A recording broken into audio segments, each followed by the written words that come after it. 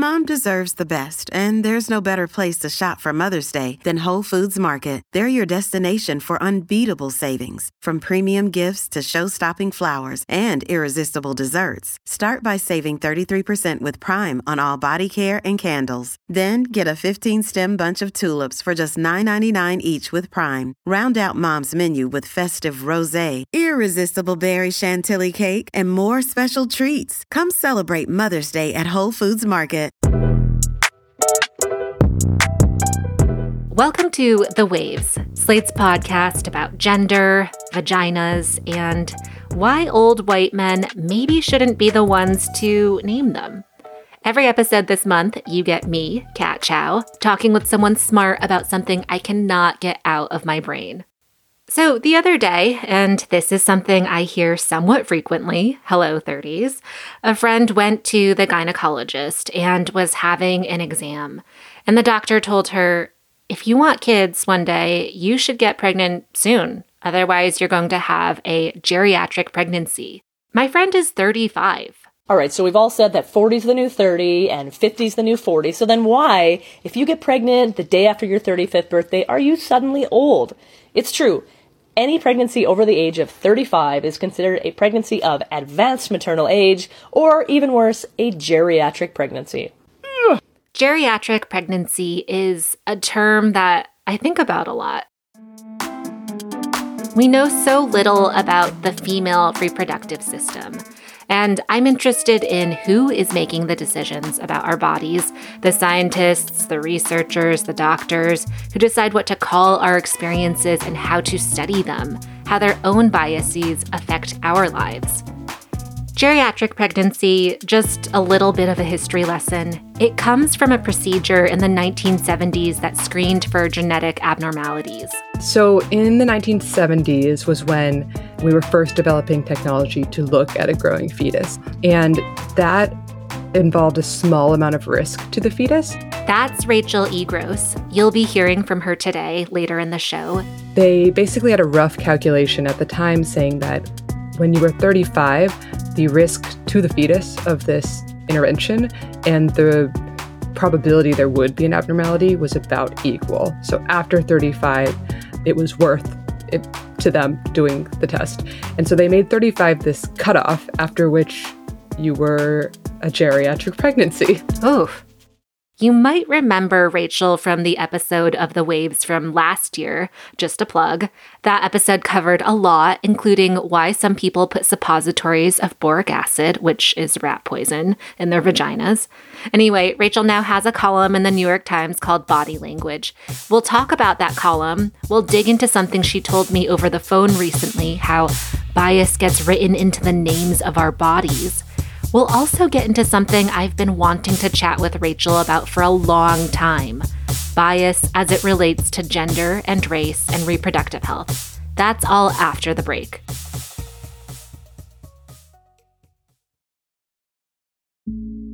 Hey Waves listeners, if you're loving the show and want to hear more, subscribe to our feed.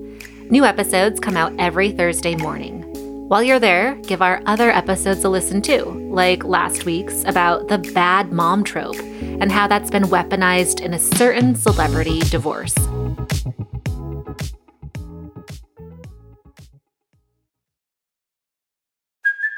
Hey, it's Kaylee Cuoco for Priceline. Ready to go to your happy place for a happy price? Well, why didn't you say so? Just download the Priceline app right now and save up to 60% on hotels. So whether it's Cousin Kevin's Kazoo Concert in Kansas City, go Kevin, or Becky's Bachelorette Bash in Bermuda, you never have to miss a trip ever again. So download the Priceline app today. Your savings are waiting. Go to your happy place for a happy price. Go to your happy price, Priceline. Your brain needs support, and new Ollie Brainy Chews are a delightful way to take care of your cognitive health. Made with scientifically backed ingredients like Thai ginger, L-theanine, and caffeine, Brainy Chews support healthy brain function and help you find your focus, stay chill, or get energized. Be kind to your mind and get these nootropic chews at ollie.com. That's OLLY.com. These statements have not been evaluated by the Food and Drug Administration. This product is not intended to diagnose, treat, cure, or prevent any disease. Welcome back to The Waves. I'm Kat Chow, and I'm joined now by Rachel E. Gross, a science writer and a columnist at the New York Times. Hey, Rachel. Hey, Kat. Great to see you again. Yeah, thanks for coming on. So, one of the things that I've been so excited to talk to you about is your new column in the New York Times called Body Language. How did you get so interested in the story behind medical terms? I mean, this seems very specific, so how did this become your thing? Yeah, I think it was while writing my book, Vagina Obscura, that I was just endlessly going down rabbit holes about why all of these, quote, like women's body parts were named after men. So the fallopian tubes, the G-spot, etc., and how kind of colonial the naming of the female body felt to me. And I came across so much other contested language in the way that terms have evolved over time. And, sometimes they reflect shifting culture, like our attitudes towards like believing that transgender healthcare should be covered and should be a process that medicine has some involvement in. And sometimes the language kind of led the cultural shift. And I just found that it was so fascinating to dig into how we got the terms we use today that many of us don't even consider. One that I realized recently was erectile dysfunctions. Tell me about erectile dysfunction. Right. Everyone loves this. So ED, which we see slapped across ads in the subway and is everywhere now, used to be called impotence. And it was actually like a direct response to the fact that patients they didn't feel great about it. It's something that's difficult to bring up, that's emotionally sensitive with your doctor. And doctors realized that they weren't going to get men to bring these concerns to them, to consider it a medical issue, to realize that there were treatments, unless they made the language sound something more neutral, something less judgmental, and less antiquated. Like impotence is just like a lack of power, which is totally full of value. So that was like a patient and doctor-led change that now, we're all familiar with. And no one would really say impotence. Impotence would just be so loaded. I mean, can you imagine if that were still around as a term? Okay, so right. It is so loaded, right? There would be protests in the streets, Rachel. There would be large protests. And yet, in pregnancy world, we have incompetent cervix and geriatric pregnancy is still used. And where are the protests in the streets, Kat? Yes. Where are the protests in the streets? I do not want to be told that I am going to have a geriatric pregnancy, which I probably will have if I have kids. And okay, so where do these terms come from? Can we start with geriatric pregnancy? Oh, yes. I know. There's so many. I get a little bit all over the place. So geriatric pregnancy was a term that they came up with in the 70s. It was sort of a translation of the Latin, which was like elderly prima gravida, which just meant like you're having kids, you're gravid, which used to mean pregnant. It's like weighty, which is already kind of interesting. And you're, elderly. So the way that they justified calling it geriatric was at the time they had just come up with the technology to do essentially like an amniocentesis. They came up with this like rough calculation that at about 35, the risk of that screening to the fetus, because there's a small risk, would be about equal to the probability that a child would have an abnormality. And so they said anything after that we will call geriatric. So they chose 35 as this cutoff after which an amniocentesis would be worthwhile to medicine because it would pick up an abnormality and it would not mean a higher risk to the fetus. But I mean, it never should have been called geriatric in the beginning. 35 feels very arbitrary. It's super arbitrary, but now people talk about the 35 cliff and that there's a idea that the risks to fetus and mother go up dramatically after that point, which is not the case at all. So it's misleading in that way. It is very misleading. And I think the cliff, too, makes it seem so dire because one of the things that, a lot of peers or people who are approximately my age have talked about is I need to get pregnant now or soon or it's already too late. This is something that really surfaces because of something very arbitrary. And I think that is one of the things that you really illustrate well in body language, is just where these kind of ridiculous notions come from. And one of the things that I really appreciate is how you've put it before, is how bias gets written into the names of our bodies. And I think that's such a salient point. Can you talk more about that idea? Yeah, there's something that's really important to notice and unpack, which is that once something gets codified into medical language, it's treated as factual truth, as like neutral and accurate, because as a society, we put so much stock into medicine as this just force of great authority. When you go to the doctor, you're in a vulnerable position, and this is supposed to be the expert on your body, and what they're telling you has weight. And that's why I think it's important to interrogate the language that doctors use, which, like, as you said, is often quite arbitrary or stems from deep, deep bias. So there's some language that is literally the names of often white male doctors, who have sort of planted these names like flags in our body. That's one thing that says something about the history of medicine: who was allowed to name our bodies, who had the power over defining the female body and what it was for. And then there are these descriptive terms or names for diseases that have coded bias and make the patient feel a certain way and make people view diseases a certain way. So, I mean, going back to pregnancy, the incompetent cervix, which I was like shocked to find is still in the literature. Incompetent. I mean, now I find that one so funny because I just love to think of your cervix going in for its annual review and being really nervous. It's like the quarterly review where its little boss cervix is saying, "You're not very competent in this area. In fact, you're incompetent." We're going to need to put you on a probationary period to see if you can stay with this company. Right. And they, you know, there are these weird words of kind of corporateness that these words, again, have meaning. They have judgment. It feels like someone has deemed you a failure or that your body is incompetent, and that someone happens to be medicine, which gives it extra weight. So the column that I started the series with actually was something I've always been interested in. It's Nazi eponyms for diseases. Yes, this is what I was going to ask you about. Yeah, I'll just unpack that because there was one Nazi in particular. Yes.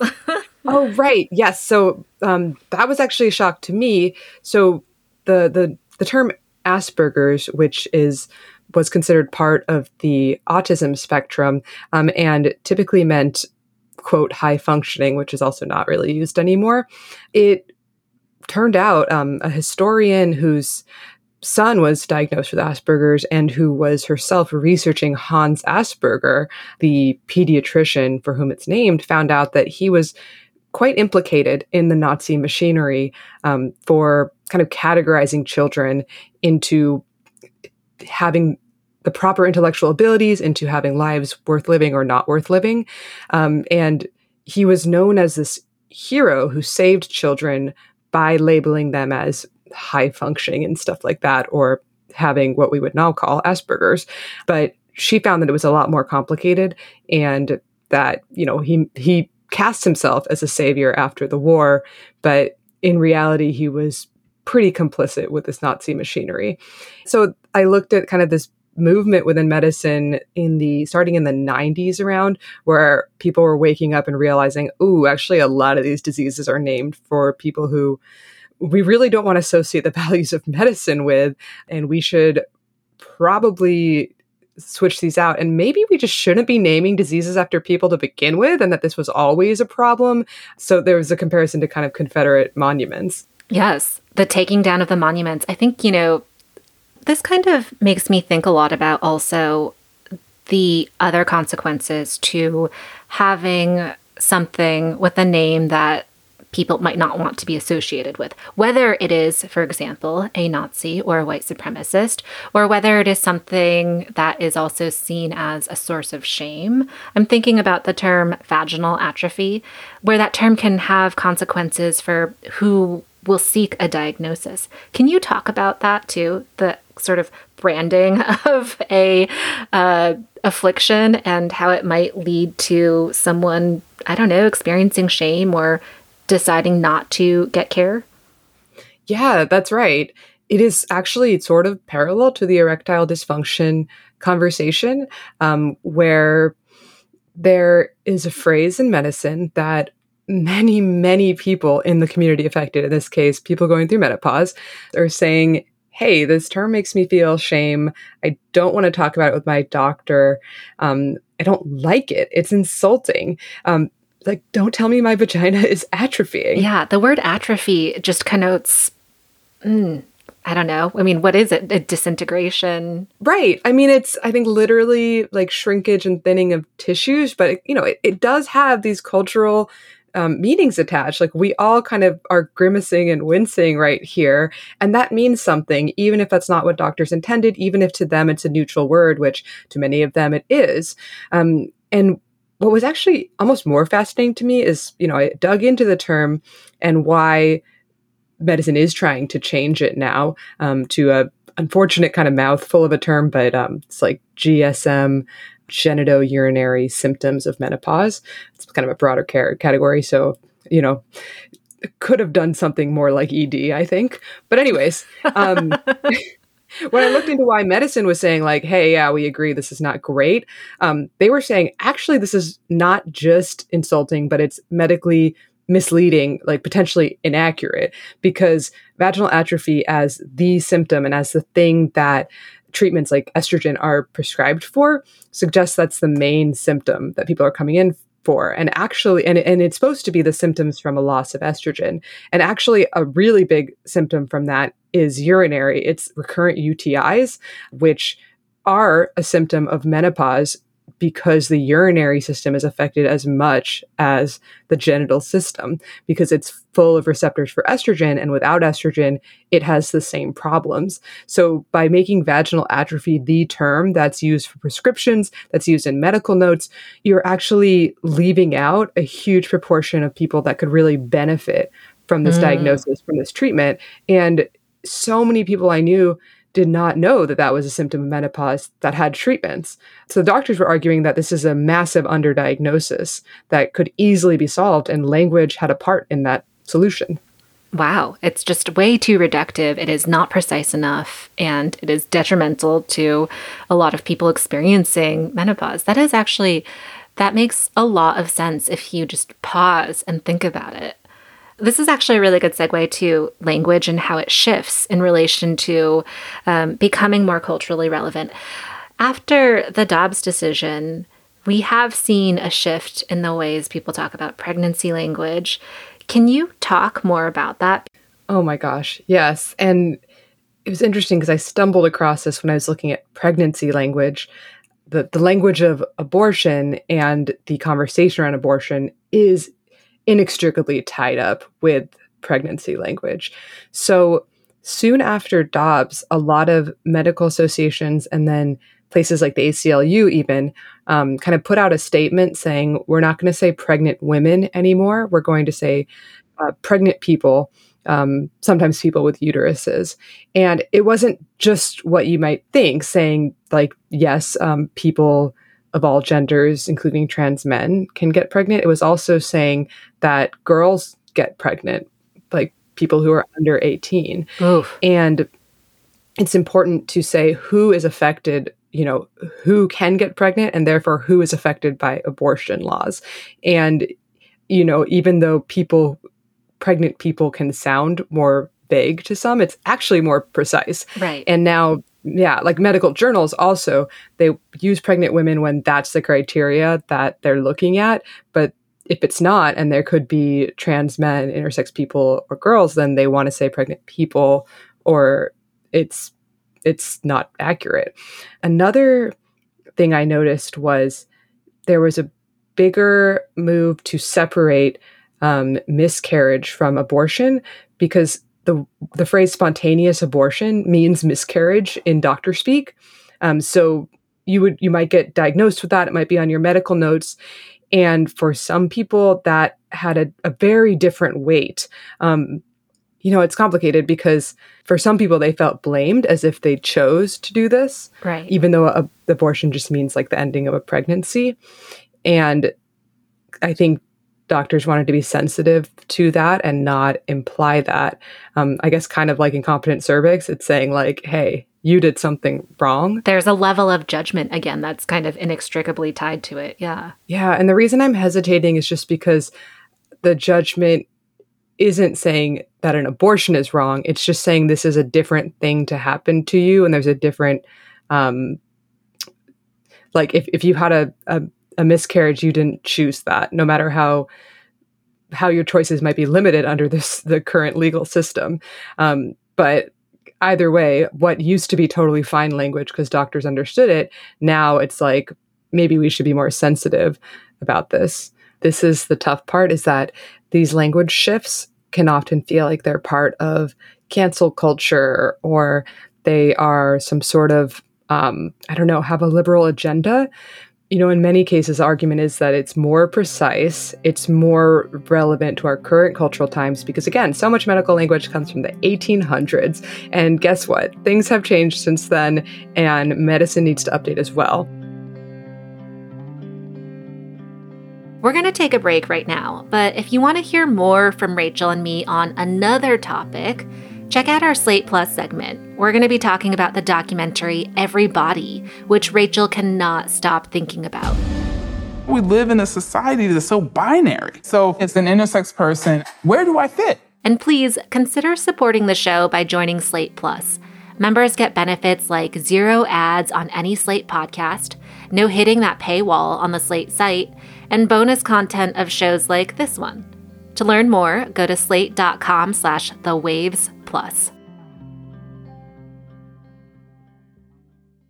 Many of us have those stubborn pounds that seem impossible to lose, no matter how good we eat or how hard we work out. My solution is PlushCare. PlushCare is a leading telehealth provider with doctors who are there for you day and night to partner with you in your weight loss journey. They can prescribe FDA-approved weight loss medications like Wegovy and Zepbound for those who qualify. Plus, they accept most insurance plans. To get started, visit plushcare.com/weightloss. That's plushcare.com/weightloss. Another day is here, and you're ready for it. What to wear? Check. Breakfast, lunch, and dinner? Check. Planning for what's next and how to save for it? That's where Bank of America can help. For your financial to-dos, Bank of America has experts ready to help get you closer to your goals. Get started at one of our local financial centers or 24/7 in our mobile banking app. Find a location near you at bankofamerica.com/talktous. What would you like the power to do? Mobile banking requires downloading the app and is only available for select devices. Message and data rates may apply. Bank of America N.A., member FDIC. Welcome back to The Waves. I'm Kat Chow, and I'm chatting with Rachel E. Gross, a journalist and author of Vagina Obscura. We're talking about some of the ways that bias factors into the language of how we talk about reproductive health. But now, Rachel, I want to broaden out a bit more and talk more generally about some of the bias in reproductive health that you've actually picked up on in your reporting, but also that I've just wanted to talk to you about for a long time. And it's sort of the overlap of race as it relates to all of this. Can we talk about the American man who some consider to be the father of modern gynecology? Oof. I mean, I think we kind of have to, if we talk about reproductive health. Who is this man? Yeah. So until fairly recently, medicine considered James Marion Sims, who was a doctor who was a Southern slaveholder practicing in Alabama, they considered him to be the father of modern gynecology. Such a weird phrase in general. The father of modern gynecology. Just paternalistic. And then also, I don't know if I need a man associated with my gynecology and the knowledge of it. Oh my God. All of those things. And historians have definitely pointed out, like, there's no mothers in this field. This is not the case anymore. He has been very much critiqued. He did his early work basically on enslaved Black women who could not give meaningful consent. And that's where he developed the techniques that brought him global glory and made him renowned, again, in the world. They basically put American gynecology on the map. And it was not considered problematic at the time that he experimented on vulnerable populations. And it was quite sinister. You wrote about this in Vagina Obscura, where other slaveholders would come to this man, James Marion Sims, and they would sort of present a problem, sort of with the idea of, oh, this woman who I have enslaved to perform labor on this land cannot do her job, and so please help me. And you actually wrote about these 3 women in particular who were named Betsy, Anarcha, and Lucy. You also pointed out this kind of gross racial paradox, this cognitive dissonance. Can you talk about that? Yeah. And I just want to mention, like, that chapter, I owed so much to a historian named Deirdre Cooper Owens, who wrote the book on this, essentially. And she was the one who was pointing out that these early days of gynecology you cannot separate it from the institution of slavery, because, as you're saying, the whole reason that these experiments came about was because these women were considered not to be able to do their labor and reproductive labor. And so they needed fixing. And so medicine needed to fix the problem. And so the paradox that was being kind of practiced was that at the time, Black women were seen as like so different from genteel white women that, you couldn't compare the two. And there were these horrible racist stereotypes, which still linger in medicine, about Black women feeling less pain, being able to endure more. So you hear Sim say that a lot. So like there was this, like, these disgusting assumptions being put upon them and saying how different they were from white women. But then basically the strategies that were developed on them and these interventions they just took and immediately applied to white women, saying like, oh yeah, like women's bodies are all the same, so we can just use this universally. And there's something really messed up about that when it is convenient, when you want to experiment on vulnerable populations, then they're like super different. It's okay. They're not like truly human. But when you want to use that data and you want to gain the glory of being a world-renowned physician, well, then they're the same as all other women. Then they're just universal humans. Yeah. You're not, as an enslaved person, you are not human enough to be free or spared from the pain from these terrible surgeries. Right. And yet you are human enough to be the basis of study that will actually benefit white women. Right. To be the foundation of gynecology.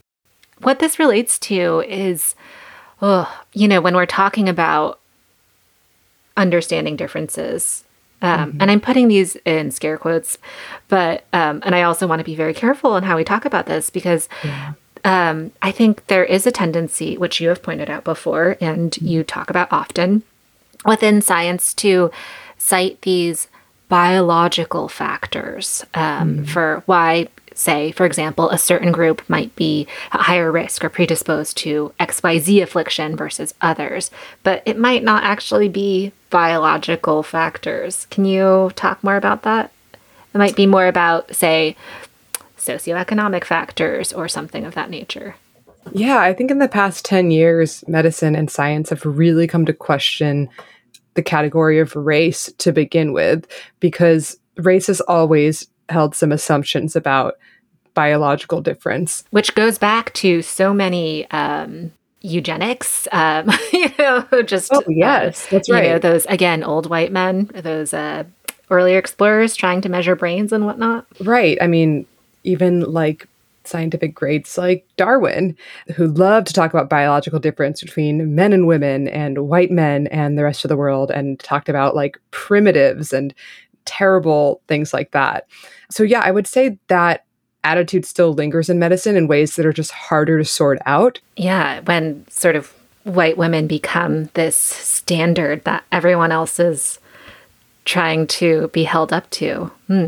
Right. And that's the other big dissonance in medicine, is that, until 1993, we didn't require women or minorities or minority women to be part of clinical trials. And so we were again making this huge, that was the NIH. Well, what?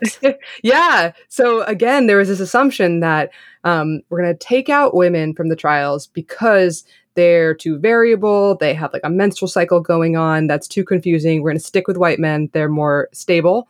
But then we're going to extrapolate everything we find to women and people of color. This is so confusing. Yeah, it's the cognitive dissonance thing. So women were taken out of these studies because they had recurring periods. That was the common reason. Or they would put them all in the same birth control regimen, so they wouldn't have their periods. They wouldn't have this variability. But again, then if you're saying that this variability is so important and you're not understanding it and you're not probing it, then whatever treatments, whatever understanding you come up with is not going to take into account half the people on Earth. Oh my goodness. Rachel, I do know that you have spent quite a while reporting on a new body of research, perhaps related to menstrual blood. This seems related. Yeah, I'm doing a deep dive as we speak into menstrual blood. And basically, again, in just the past 10 years, medicine has realized that menstrual blood is this extremely data-rich fluid that has all these markers that tell you about reproductive health, fertility, reproductive disease, possibly overall health, like immunity, markers for diabetes, that sort of stuff. So they're just now saying, oh, this fluid we considered waste, we should maybe be using medically and taking advantage of to help women understand their health. And yeah, I would say it's related because by avoiding the menstrual cycle altogether, medicine there was no way that they would have realized this.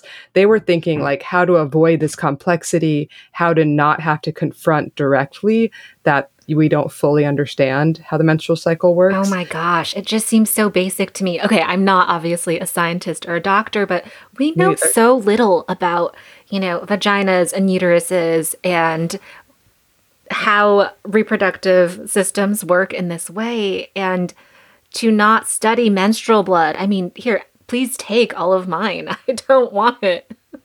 Study it.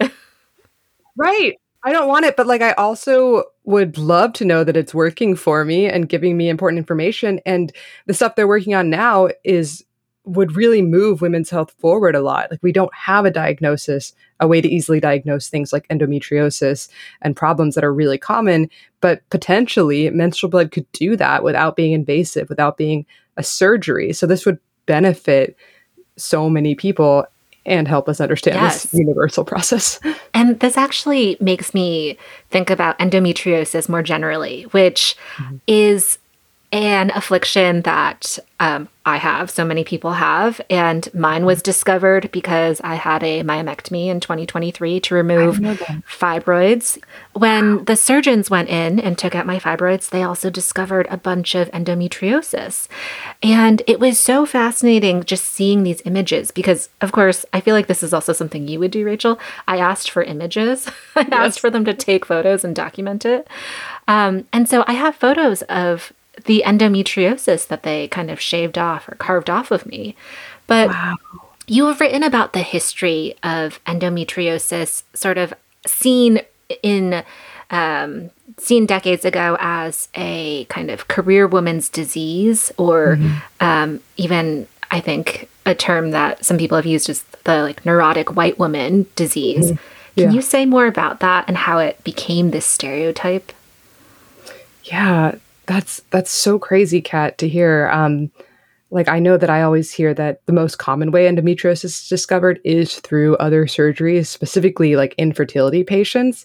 So endometriosis, it has this unfortunate reality of that medicine could not see it. It was an invisible disease for so long because we didn't have those tools and that imaging.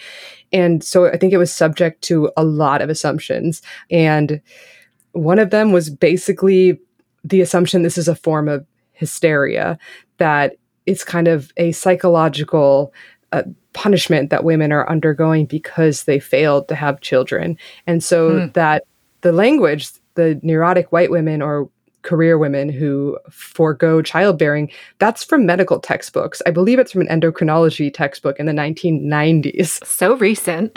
Right. And it's not like it sounds like something that someone might be like yelling on the street, but this is coming from doctors. I think I have the quote here. Can I read it? Oh, please. So, a study that basically described the stereotype of patients with endometriosis described them as underweight, over-anxious, intelligent, perfectionist, white, of high social and economic standing between 30 and 40 years with regular menstruation and ovulation who regularly delay childbirth. Yes, that's right. That was kind of the summary of the typical patient as described by medicine. So yeah, it was just striking how much this drew on ideas of like, that's what hysteria was in Greek times and later, was basically your uterus is acting up and choking you and wandering out your body because it wants sex and motherhood and you're not giving it to it. So too competent, maybe. It's too independent. It's actually quite assertive for a woman and should maybe be more passive. The review of your uterus is it's just too much. Overachiever, 110%. Oh my God. So yeah, right. So it was like an overactive reproductive system, a reproductive system gone haywire, your body kind of punishing you.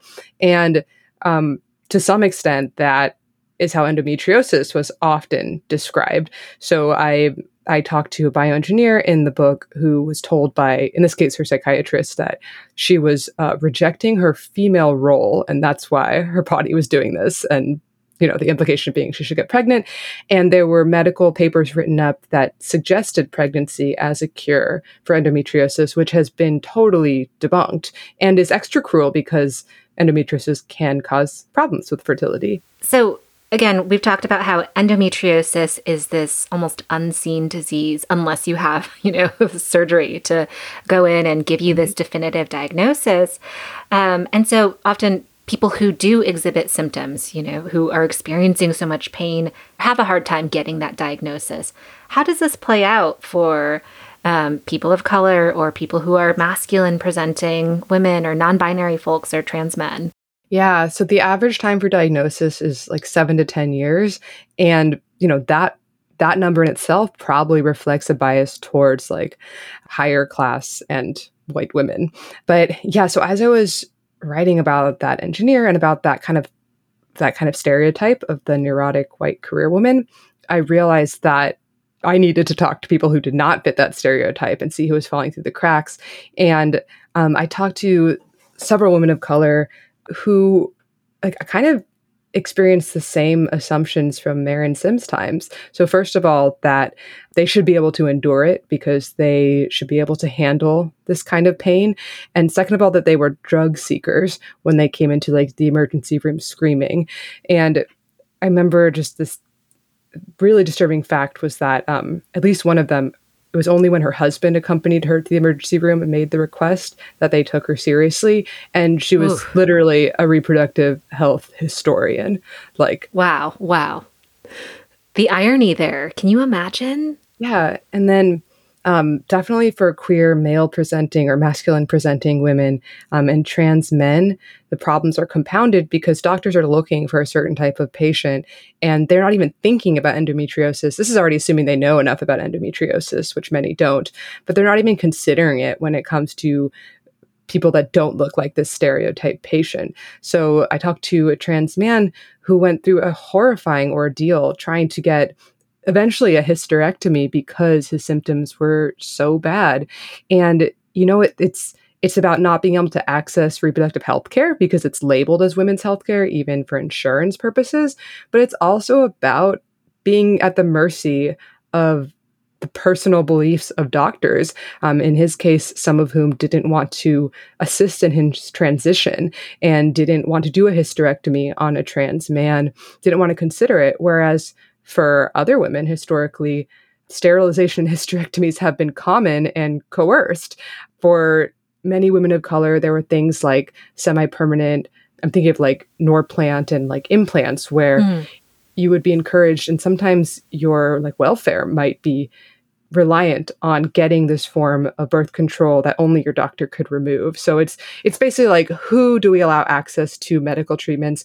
Who do we want to reproduce and not reproduce? So who do we want to keep their uterus and encourage to get pregnant, right? And who do we not?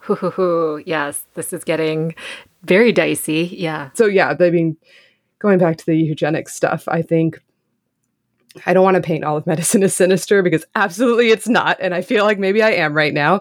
But there are just hidden biases, some of whom are even hidden to doctors who mean well, that I think need to be teased out so we can make these connections to things like eugenics and realize what's happening here.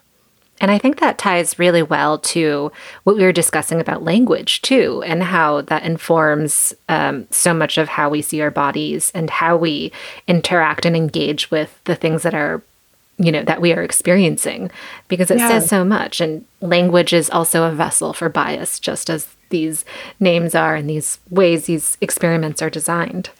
That's right. So even something as simple as considering endometriosis to be an infertility disease, a disease that is mainly important because it can affect pregnancy, that undervalues people's quality of life, their suffering, their pain.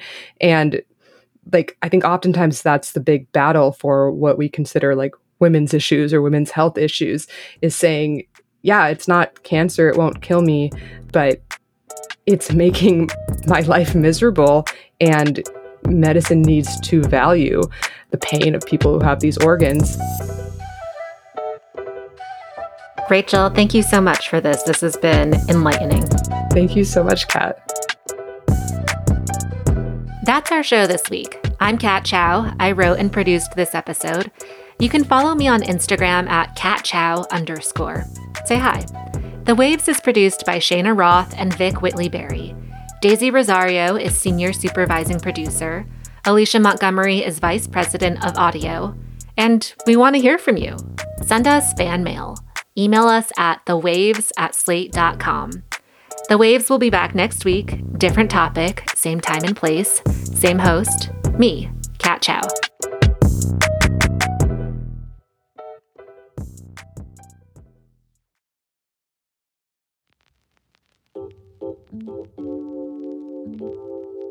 Thanks so much for being a Slate Plus member. And since you're a member, you get this weekly segment. Today, Rachel and I are talking about the documentary Every Body by the director Julie Cohen and the editor Kelly Kendrick. Just existing as an intersex person is grounds for celebration in a whole world that doesn't see us. But you know what? I am intersex. Intersex. We are here now. It follows the stories of 3 intersex people and also weaves in a lot of history and context.